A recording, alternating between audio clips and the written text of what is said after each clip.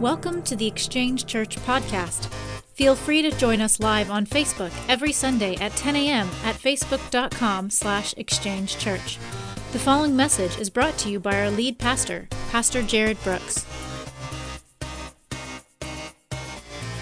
I'm excited to be here today, man. Anybody have a rough week? Nobody? Okay, good. Just me. All right. So it wasn't a bad week. It's just this election stuff. Whew, man, it's draining. I'm not even in it. It's draining. I am going to address it for a second because I've been asked all week long what I'm going to say. I was actually asked if I was preaching a message on the election.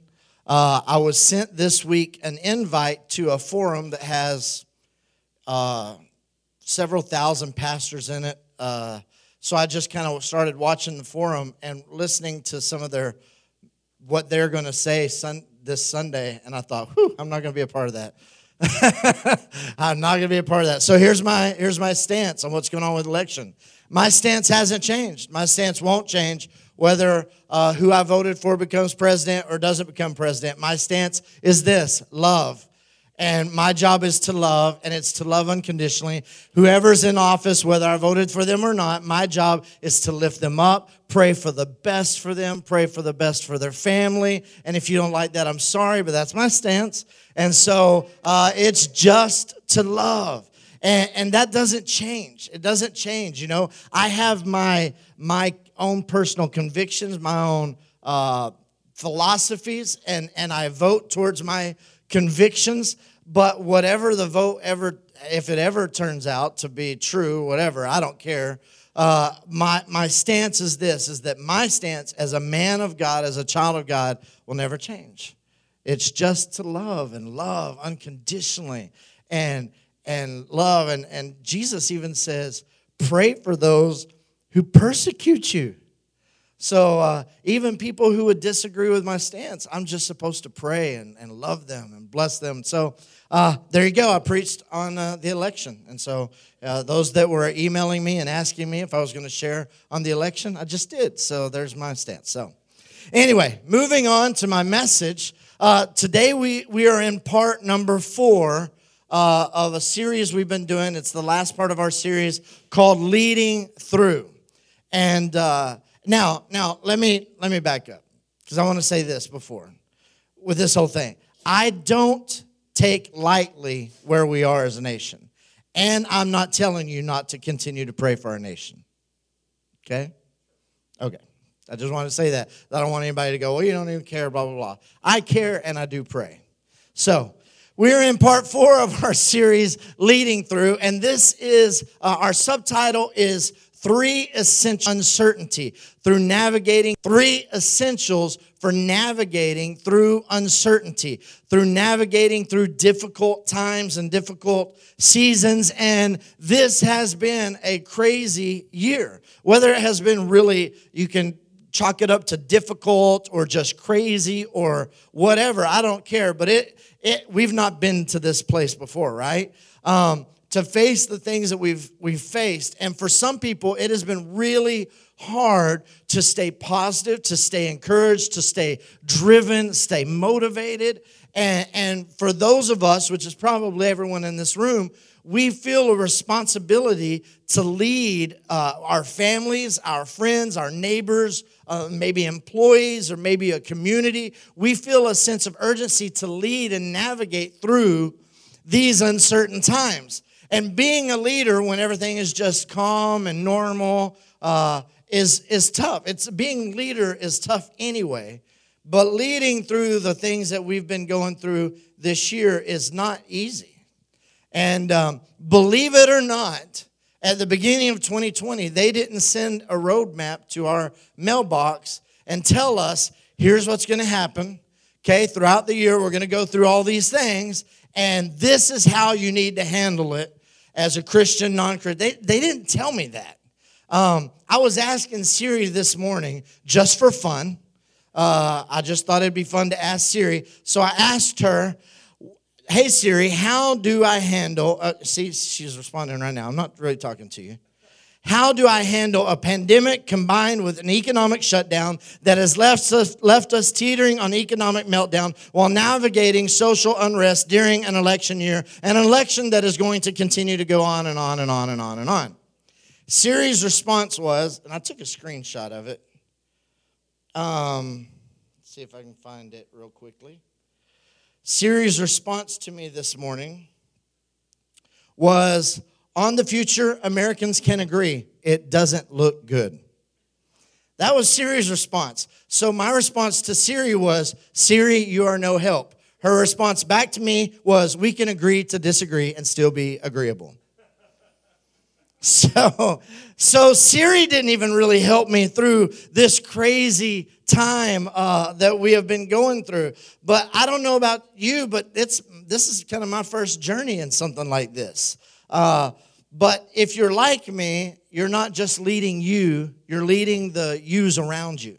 You know, the little ones that are looking up to you, the people that you work with, the people that you do life with, your neighbors, your family, and your friends, and maybe you're a coach or a teacher or a public leader. We are in this together, and you can relate with me, and it's difficult. It's difficult. Every father who's lost his job, or every mother who finds herself parenting alone, every small business owner trying to stay afloat, every manager, and maybe this is you. Maybe you can relate as someone walks in the door and all eyes are on them as they log into their computer or they get onto a Zoom meeting. We don't have all the answers, and we don't always know what to do. We don't always know what to say. This is brand new for most of us, right? But there's an element, there's an aspect of what we're going through that is not new. And it's actually been around forever. And it's always going to be around, and that's uncertainty. Uncertainty. We've said it almost every week. Uncertainty is a permanent part of life. And uncertainty is why the world needs leaders. It is why the world needs leadership. It is why your family needs you. It is why your friends need you. It is why your company needs you. It is why your city needs you.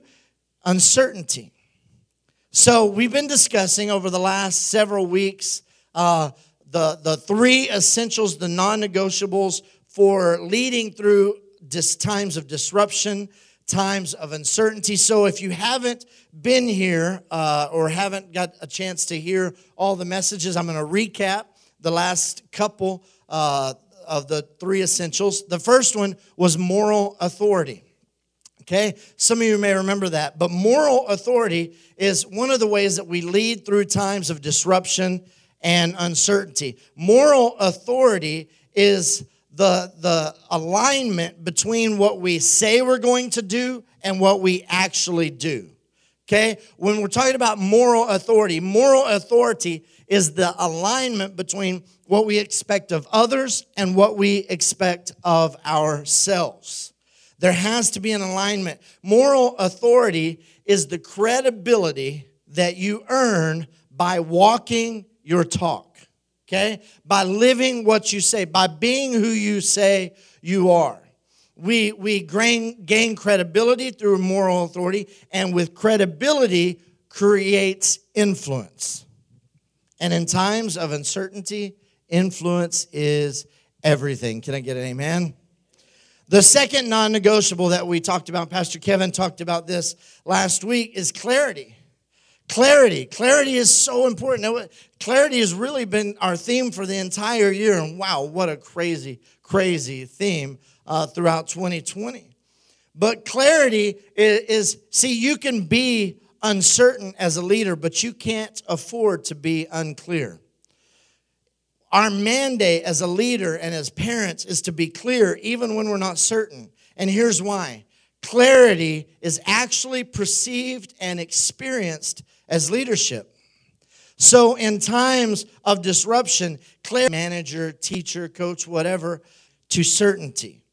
So mom, dad, manager, teacher, coach, whatever, be clear even when you're not certain. To which is pretty much most of the time, right? And that brings us to our third non-negotiable today. Our third non-negotiable, through difficult times, we have our moral authority. We have to lead with clarity. And the third and final part of this series is you must display your humanity. Everybody say humanity. Amen. You must display your humanity. You have to be human. You have to be vulnerable. We have to be transparent, and we have to be real. We have to learn how to exercise this little muscle that we have, and it's called an empathy muscle, right? We have to practice that. We have to learn what it is to be human. The people who are looking to you need to experience your humanity, and here's why. When I'm convinced that you know how I feel, I will be far more open to your influence. When I believe that you understand where I'm at and what I'm talking about, then I open myself. I become vulnerable to your influence, because then I know that you see where I'm at and that you understand how I feel. And so the fact is, especially when you're asking me to follow you in the unknown, I need to know that you know where I'm at, that you know how I feel. When you acknowledge and you legitimize my fear and my worry and my concern, I'll trust you. However, if you ignore it, if you downplay it, if you brush it off, if you criticize it, if you judge it, if you seem to be unaware of how the current reality is impacting me, how the current reality is impacting my family, then what's going to happen is I will resist you. You won't have influence in my life. You won't lead me anywhere because you don't understand me. The reason that you won't lead me anywhere is you don't get me. If you want to have influence in my life, you have to convince me that you get me. Does that make sense? You have to convince me that you get me, that you understand me. I'm not going to just blindly follow somebody who doesn't understand why I feel the way I feel, who doesn't understand why I think the way I think. I need you to be human. I need you to show your humanity. Author Patrick Lencioni was recently asked, what are you telling leaders during this time in 2020? And this was about 2 months ago. He was asked this.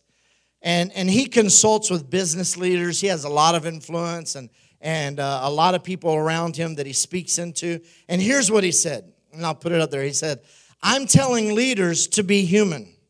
I'm telling leaders to be human and to check in often. Come on. No one has ever left a company because the leader over-communicated or communicated too often. But to be clear about expressing your humanity within context as your role of a leader. This isn't just empathy for empathy's sake. This isn't one of those, I'm worried and you're worried, so let's just be worried together kind of thing. That's a version of empathy, but it's not leadership that I'm talking about. It's not what your family and the people who are depending on you actually need right now. Empathy within the context of leadership is for the purpose of building trust. And when you build trust, you build influence. And when you build influence, people will follow you. So people depend on you. They trust you. When they trust you enough, they'll follow you.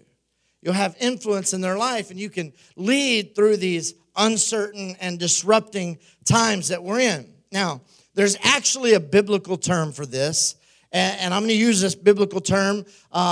It's really an awesome, powerful term. It's going to make some of you nervous because talking about leadership and your role as a leader, I'm actually putting this term on you. But it's a term that most of you will probably recognize, and it's this: pastor. Everybody say pastor.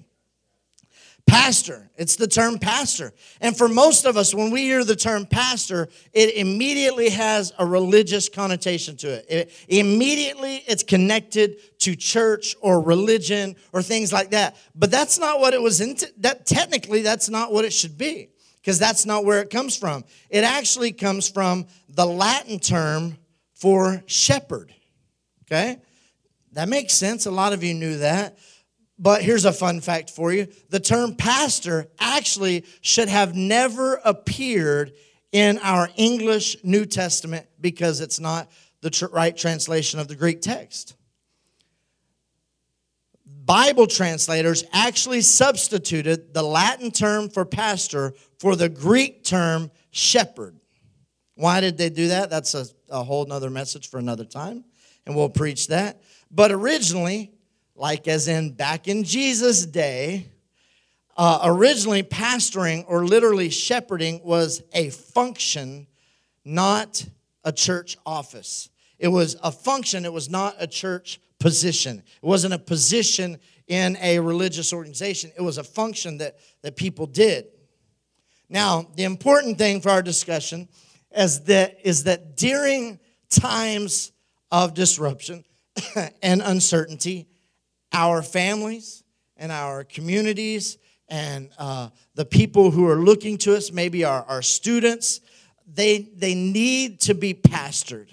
They need to be shepherded, not because they're sheep, but because they're looking to you and they're looking to me for what sheep actually look to their shepherds for. And they look to their shepherds for protection, security, and reassurance. So, as I speak to you this morning, as I'm talking to you about leadership and your role as a leader, if you lead in any capacity, shepherding is a part of your responsibility. And if you're thinking, well, Pastor Jared, that's easy for you to say because you're a pastor. You're a professional pastor. You're supposed to do that. Well, you might not believe this. Some of you that know me really well definitely believe this. But pastoring does not come as easy to me as you can imagine. Now, public speaking, not a problem. I don't have a problem public speaking. But pastoring, it's more difficult than you think. Being a pastor, shepherding is a lot hard. It doesn't come as naturally to me as I would like. And it's hard for me to even admit that, but it's the truth.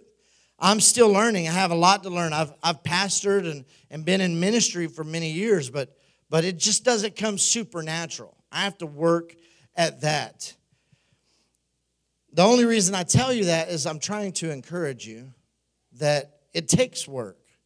It doesn't always come natural. Pastoring and shepherding people around you, shepherding those who are looking up to you, shepherding those who you have influence in their lives, it doesn't always come natural. But it's your responsibility. It's your responsibility at home. It's your responsibility at work.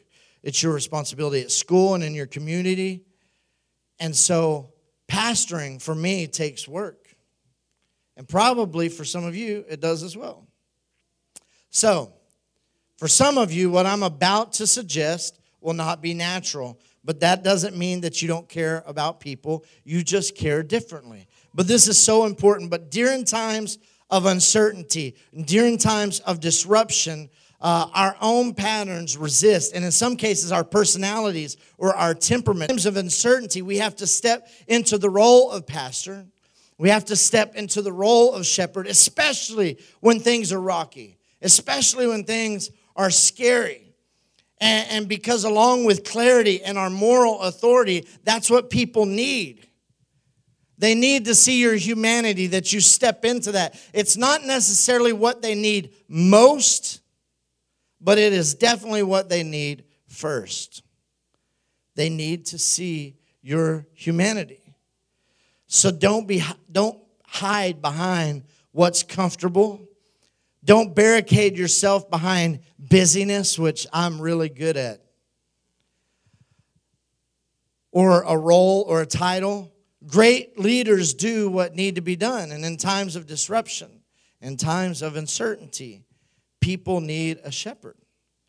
They need a shepherd who's gained a level of influence in their life that is displaying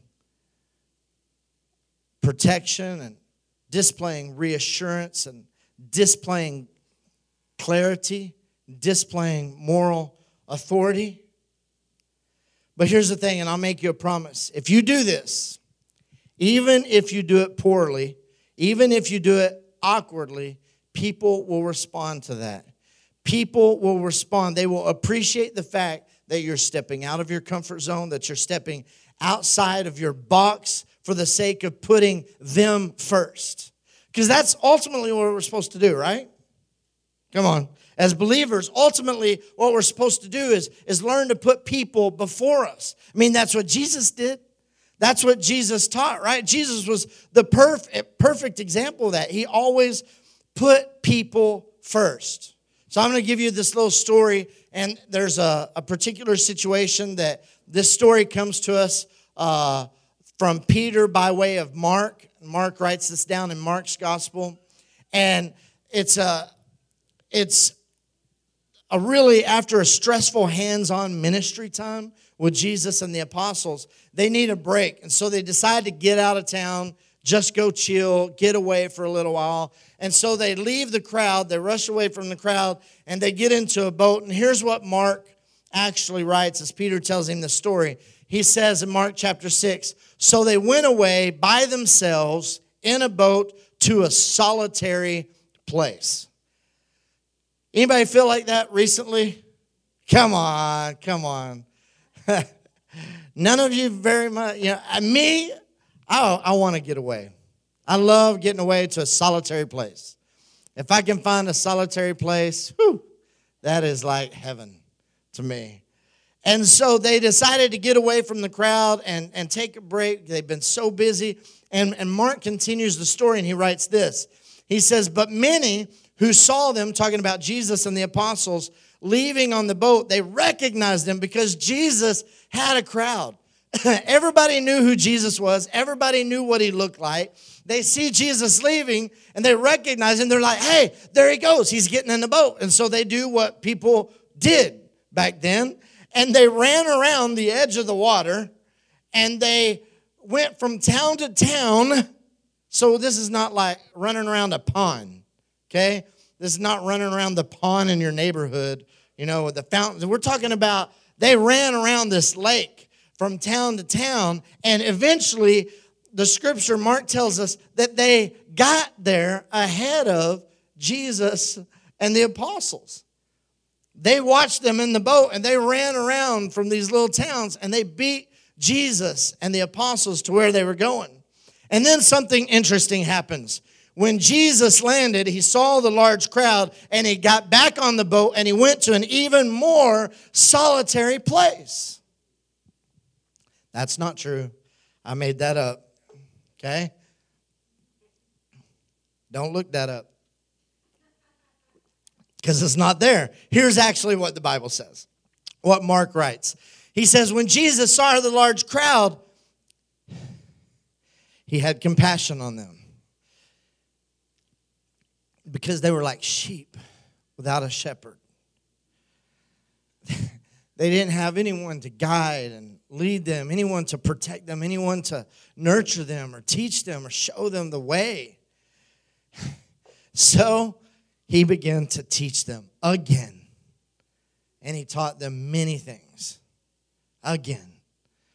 And some of you remember the story. This is so powerful. Jesus gets out of the boat and this crowd shows up. And they just wanted to go to a solitary place. They just wanted to go rest.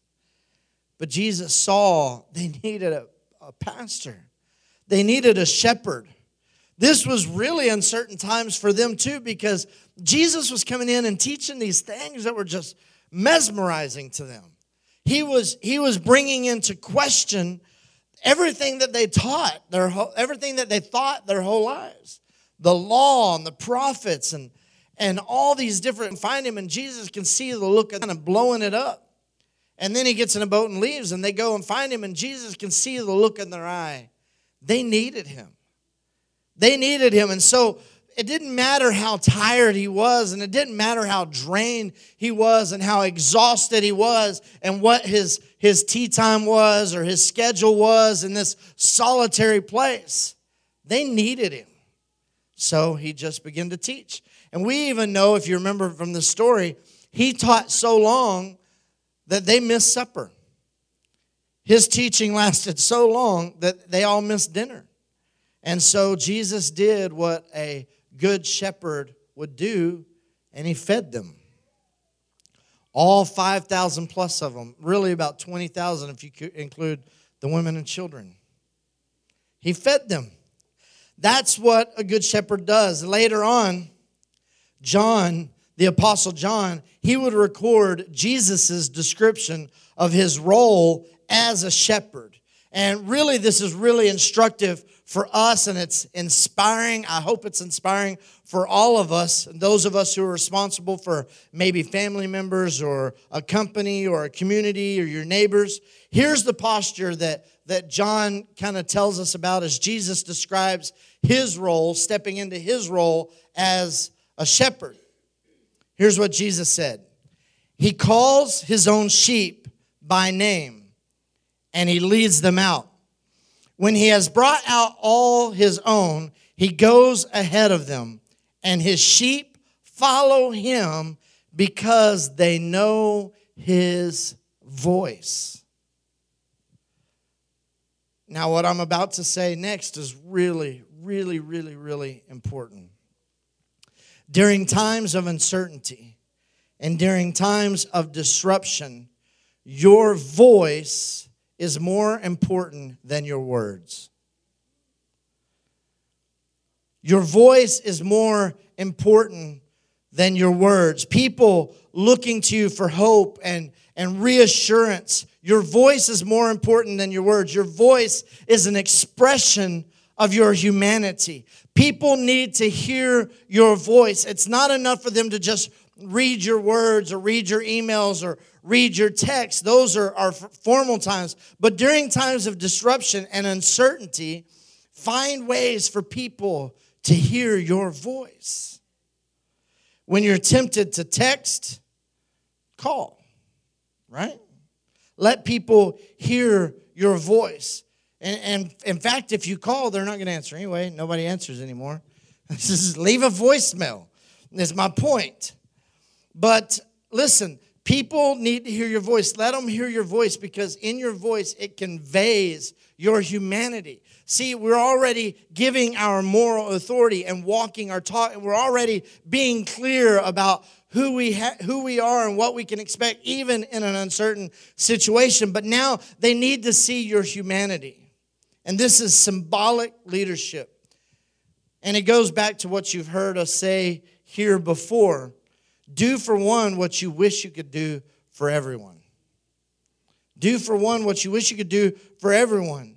You may have a team or you may work with a team that's too big for you to contact everyone. You may not be able to call everyone in your family. You may know, but listen, don't make that an excuse. Don't let that be an excuse for not calling anyone.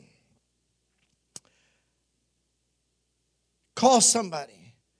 Here's my excuse. This is what I'll say to myself. I'm just being honest. I'll say, self, well, since I can't do it for everyone, I shouldn't do it for anyone. Right? Has anybody ever used that excuse before? Well, since I can't do it for everybody, I guess I shouldn't do it for anyone because it's just going to make somebody mad. That's a pretty lame excuse. It's nonsense. Don't try to be fair. Try to be engaged. Do it for someone, and especially during seasons of disruption and times of uncertainty. Again, what I'm saying, this doesn't come naturally for me. Not because I don't care, but because I forget sometimes how important this is for us to be engaged as leaders, engaged in our family. One of the things I'm terrible at is communicating with, well, really anybody, but outside of my wife and my kids, I rarely call my mom and dad, and they're probably watching, and they're probably shouting right now at the screen going, that's right. I don't call, I don't text. I just don't. I'm not good at that. That's just not what I'm good at. And then beyond that, my extended family, I just terrible at it. Really terrible. And I have a monster family. I just don't call and text. I'm just really not good at that. During times of uncertainty and disruption, especially to people that you have influence over, that's a terrible excuse. I've come home so many times and Shelly's out at a competition with our daughter right now, but if she was here, she would say amen to this one. There's been so many times that I've come home and she'll say, hey, did you see so-and-so went to the hospital, or so-and-so or got sick or something like that? And I'll say, no, I didn't see that, or whatever. I'll say, I'll call them. Or she'll say, did you call them? And I'll say, well, I'll call them later, or I'll text them later. And she hands me the phone. She says, I think you should probably call them now. I'll text them later. You should probably call them now. I'll just text them later. And here's my excuse. Maybe this is I'm airing out all my dirty laundry here. But my excuse is this: if I don't have anything new to say, or inspiring, or a good illustration, or a good whatever, then I just don't know what to say sometimes. And that becomes everybody's excuse of why we don't call, is because we're not sure what to say. Again, your voice is more important than your words, more powerful than your words. It's really not that important what you say. It's just the fact that you say something. Shout me down when I'm preaching good. So call somebody, even if you can't call everybody. This is our responsibility as leaders. But if you're a Jesus follower, it even goes beyond that. If you're a Jesus follower, that goes beyond just good leadership etiquette. Because Jesus said this, and this is really powerful, but he said, I am the good shepherd. I am the good shepherd. I am the good shepherd. And when we read something like that, especially if you're a Jesus follower, it kind of puts him in a category of one, but that's not his point. He says, I'm the good shepherd, which means we are, as Jesus followers, we have to be willing to step into that role as shepherd, right? Think about that. If we are, as Jesus followers, if Jesus was willing to step into the role of shepherd, then we have no choice but to follow. But what he says next might just cause your heart to skip a beat. He says, I'm the good shepherd, and the good shepherd lays down his life for his sheep. To which we think, well, I'm not sure I'm that good of a shepherd. But Jesus is not, fortunately for us, this is not literal. It's not literal for most of us. What he's trying to get to is that he puts the sheep first. They become priority. He makes them more important, especially more important than they think they are. And he puts them first. He gets out of his comfort zone to make the sheep feel comforted. So don't just be a father, be dad. Don't just be a mother, be mom. Don't just be a boss or a manager or a supervisor or a teacher or a coach, but be human. And to use Jesus' words, don't be a hired hand. A hired hand is who's somebody who's there because they have, not because they want to be there. They just have to be there. In fact, Jesus says this. He says, the hired hand is not the shepherd and does not own the sheep. So when he sees a wolf coming, he abandons the sheep and runs away. He runs away. Why? Because Jesus says it. He's a hired hand. There's not an investment there. There's not an exchange of moral authority and clarity and influence. And so when it becomes dangerous, when it becomes uncharted, when it becomes disruptive, uncertain, the hired hand gets out of there. Gets out of there. The good shepherd, the shepherd stays. The shepherd sticks around. A hired hand doesn't stick around when things are uncomfortable during times of uncertainty and disruption. So anytime the wolf comes and it starts howling and things seem dangerous, they get out. Showing us that your presence is more important than your presentation. Showing us that your presence is more important than your preparation. Sometimes this is where I struggle as a leader. Sometimes even as a father. Sometimes you feel like there's no reason for me to show up or to say because I don't have anything new to say, but it's your presence. It's your presence that makes a difference. It's your presence that changes everything. There are times that there are events that your kids have. It's just your presence. It doesn't matter what type of an event. If it's not a real event, it's a practice. It's just your presence. You see what I'm saying? And for the people that you have influence in your community and in your family or in your workplace, it's your presence. It's your presence. Don't make this mistake. In times of uncertainty, presence is everything. And this is difficult for some of us because we're solution people, right? Or we're progress-oriented. We don't have to have all the solutions. Because during times of disruption, there's nothing more important than really just you. When a shepherd was on site and the wolves would come around, the sheep pack in around the shepherd. And really, there's no fear. When the shepherd's not there and the wolf comes around, sheep scatter. It becomes very dangerous. They become isolated. It's mano-a-mano, it's one-on-one. It becomes dangerous. Your presence in any situation is so important. Now, this next illustration may be a little bit close to home, but I'm just giving you a warning. But have you ever been in a waiting room when someone important to you or a family member was having like a serious surgery or something really important going on? We had a guy in our church who's a pretty good friend of mine, was having a pretty serious procedure done, and we sat there, and he was trying, the guy who's having the procedure was trying to make it like it was no big deal. But after talking to this doctor for a long time, we realized how really dangerous this surgery was. And so we go in there, and he and me and his wife are just hanging out in the waiting room waiting, and an hour goes by, and 2 hours go by, and 2 hours. Let me ask you this. If you've ever been in that situation, can the doctor check in too much? Right? Can the doctor check in too often? No. It doesn't even matter what the doctor says. It doesn't matter what the doctor's presentation is. It doesn't matter. They cannot check in too often. They can fumble their words. They can mess up all the grammar in the world. The point is, we just need them to check in. We just need reassurance. There are doctors, and my wife's had surgery. There are doctors who will step out of surgery in the middle of surgery just to come in and say, hey, things are going good. Everything's fine. They're wrapping up or whatever. And you're like, oh, thank God. Because they know that you're hanging on the fact that you just need their presence. You just need them to say something.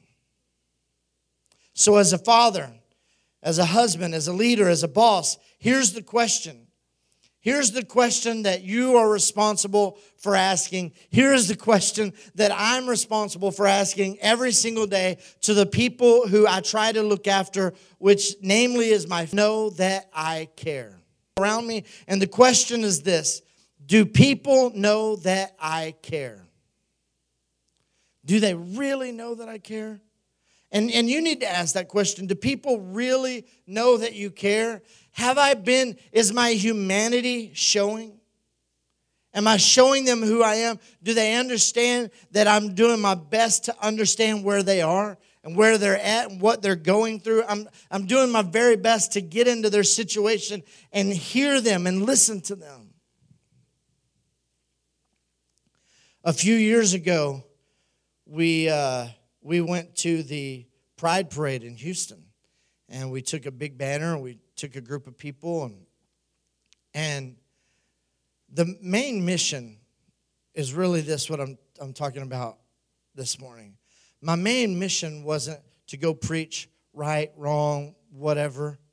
My main mission was for them to see my humanity. And my humanity was seeing their humanity. That they're just people. They're people with a mom and a dad. They're people with brothers and sisters. They're people who grew up in church. They're people who've never been around church. But part of my job as a leader is to show my humanity by allowing them to know that I see their humanity. And you know what happened? When they saw that I could see their humanity and that I recognized them, they began to break. They began to open up. They began to cry. They began to talk to us. They began to share deep, dark hurts and pains that they've had in their life. They sat there and they cried and they cried and they cried. Because when we let people see our humanity, it changes everything. It's what they need first. Not necessarily what they need most. What they need first is to see that we recognize that. So to wrap it up, I'm going to tell you a story.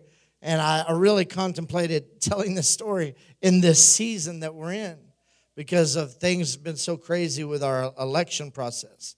But it involves President Obama. Now, if you're a Democrat, you're going to really love this story. And if you're a Republican, you should really love this story because you should be mature enough to know that we can learn and grow from anybody. And so for the next few minutes, I want you to put political filters to the side and stop thinking about sides or one way or the other. And I just want you to listen to this moment because this incident from his presidency, it really punctuates the importance of taking on the mantle of shepherd and pastor during times of disruption and uncertainty. But I don't know if you're there, but have any of you ever visited a friend or a family member who has just lost a child? That's brutal. As a pastor, unfortunately, I've been there a few times, and it is awful. There are no words, 0 words that you can say that help. Again, it goes back to it's just your presence. But I found myself in this situation, but imagine being in that situation, in that environment, 20 times to comfort 20 families in the same afternoon. That's where President Obama found himself. Walking in by choice, not because he had to, but following the Sandy Hook elementary school shooting in 2012 in Newtown, Connecticut. On the morning of December 15th, a lot of you can remember this, as it was a really tragic time in our history. A 20-year-old broke into the school right after the doors had been locked, and he shot and killed 26 people, including 20 children, before taking his own life. The oldest child that he killed that day was 7. So as a father of a 6-year-old and 7-year-old, it's hard to imagine. Hard to swallow. Michelle Obama, in her memoirs, she said this. She said it was the darkest day in the White House. She wrote, "When I walked in to the Oval Office, Barack and I embraced silently. There was nothing to say. No words." Now, as a fact guy, and that's how she described her husband, President Obama, she said, as a fact guy, he demanded to be fully briefed, and he wanted all the details. There was a man named Joshua DuBois who was actually the spiritual advisor to President Obama at that time. He wrote a book called The President's Devotional. In this book, he describes the Saturday afternoon that President Obama called him and said that he wanted to meet with these families of the victims, and he wanted Joshua to go with him. So Joshua describes what happens when they arrived in his book, and he says this: "We prepared 7 or 8 classrooms for the families of the slain children and teachers, 2 or 3 families to a classroom." The president took a deep breath. He stilled himself, and he went into the first classroom. And what happened next? I'll never forget. Person after person received an engulfing hug from our commander-in-chief. He would say, tell me about your son. Tell me about your daughter.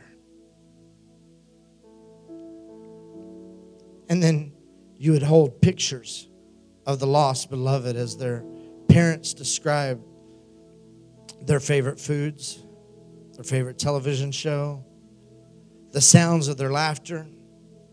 For the younger siblings, the younger siblings of those who had passed away, many of them 2, 3, or 4 years old, way too young to understand, the president would grab them and toss them in the air laughing, and then he would hand them a box of White House M&Ms. He goes on and he writes this. He says, in each room I saw his eyes water, but he did not break. And the entire scene would repeat itself for hours, over and over and over again, through well over 100 relatives of the fallen, each one equally broken, each one equally wrecked by the loss. Joshua says that he and the president flew home in silence, and that the president never, ever spoke of these sacred moments in public. It's probably why maybe some of you have never even heard this story. Now, here's why I tell you that story. Is because it takes our excuses away. Because that day, President Obama was pastor-in-chief. He was shepherd-in-chief. It's not a title. It's because he acted and he led in that capacity. He showed his humanity. He took the mantle of his authority, set it aside for what the moment called for. That's what the moment called for. Think about it like this. He probably could have gotten away with a handwritten letter. Probably could have gotten away with a phone call.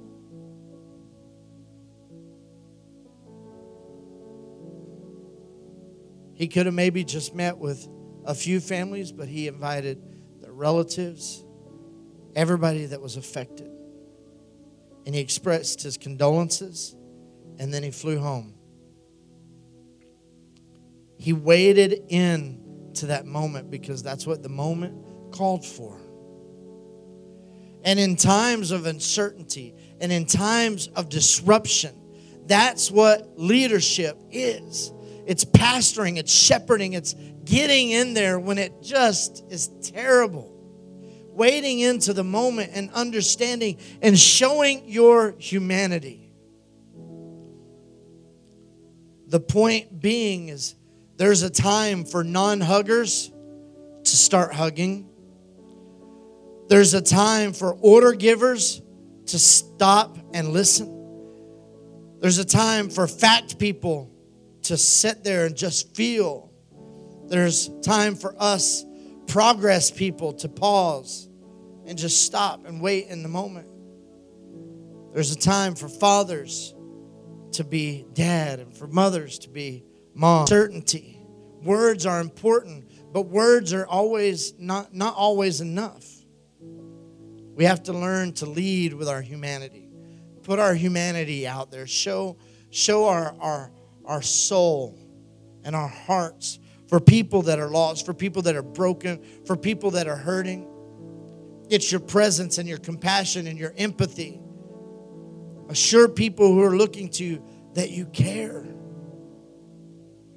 Assure people that are around you that you care. This season that we're in right now, I don't even know what today is, November the 8th, 2020. This season we're in right now is a great time for you to stop and show humanity, like genuine humanity, that I care. And the way you do that is you need to understand why and how and what they're going through. Understand where they are.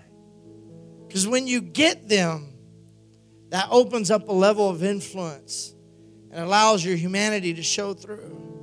And then you can speak as a leader and lead and guide. So I challenge you this week to really ask yourself, is my humanity showing? Is it obvious? Or do I have this line, and that there's a line drawn and there's a group of people over here? You can see my humanity all you want. But you, I don't think so. I don't think so. Because you're not like me. You don't act like me. You don't look like me. You didn't vote like me. So there's a line.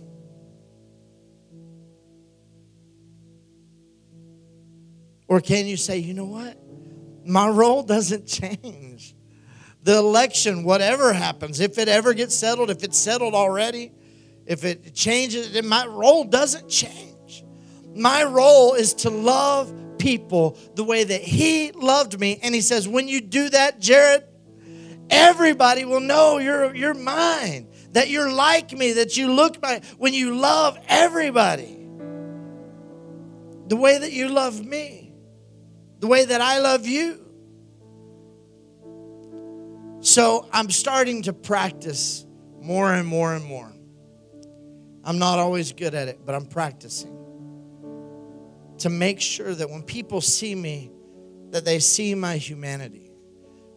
Yesterday, I had to run and pick up a check from a homeowner, and I was going down Westlake Houston Parkway, and this guy, I don't know if he was not paying attention or texting or whatever, but there's curbs on that road, you know, and he started drifting into my lane, and I am coming up to the curb, so there was a break, like a driveway, so I turned my truck and hopped up that into the grass with two of my wheels because I didn't want to scrape the curb all the way down with my rims, and I'm honking, and finally he jerks back over, and he's just staring at me.